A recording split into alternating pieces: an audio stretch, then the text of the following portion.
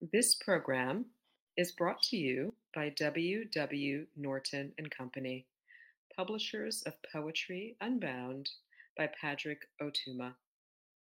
Now in paperback and featuring immersive reflections on 50 powerful poems.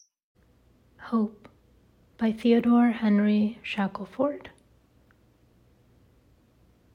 O hope, into my darkened life thou hast so oft descended.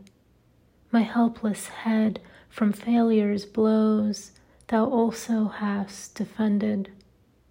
When circumstances hard and mean, which I could not control, did make me bow my head with shame, thou comforted my soul.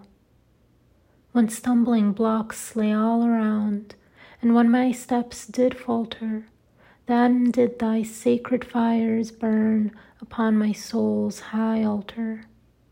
Oft was my very blackest night scarce darker than my day, but thou dispelled those clouds of doubt and cheered my lonely way.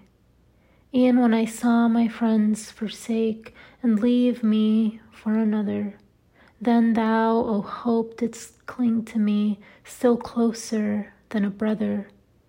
Thus with thee near I groped my way through that long gloomy night, till now, yes, as I speak, behold, I see the light, the light.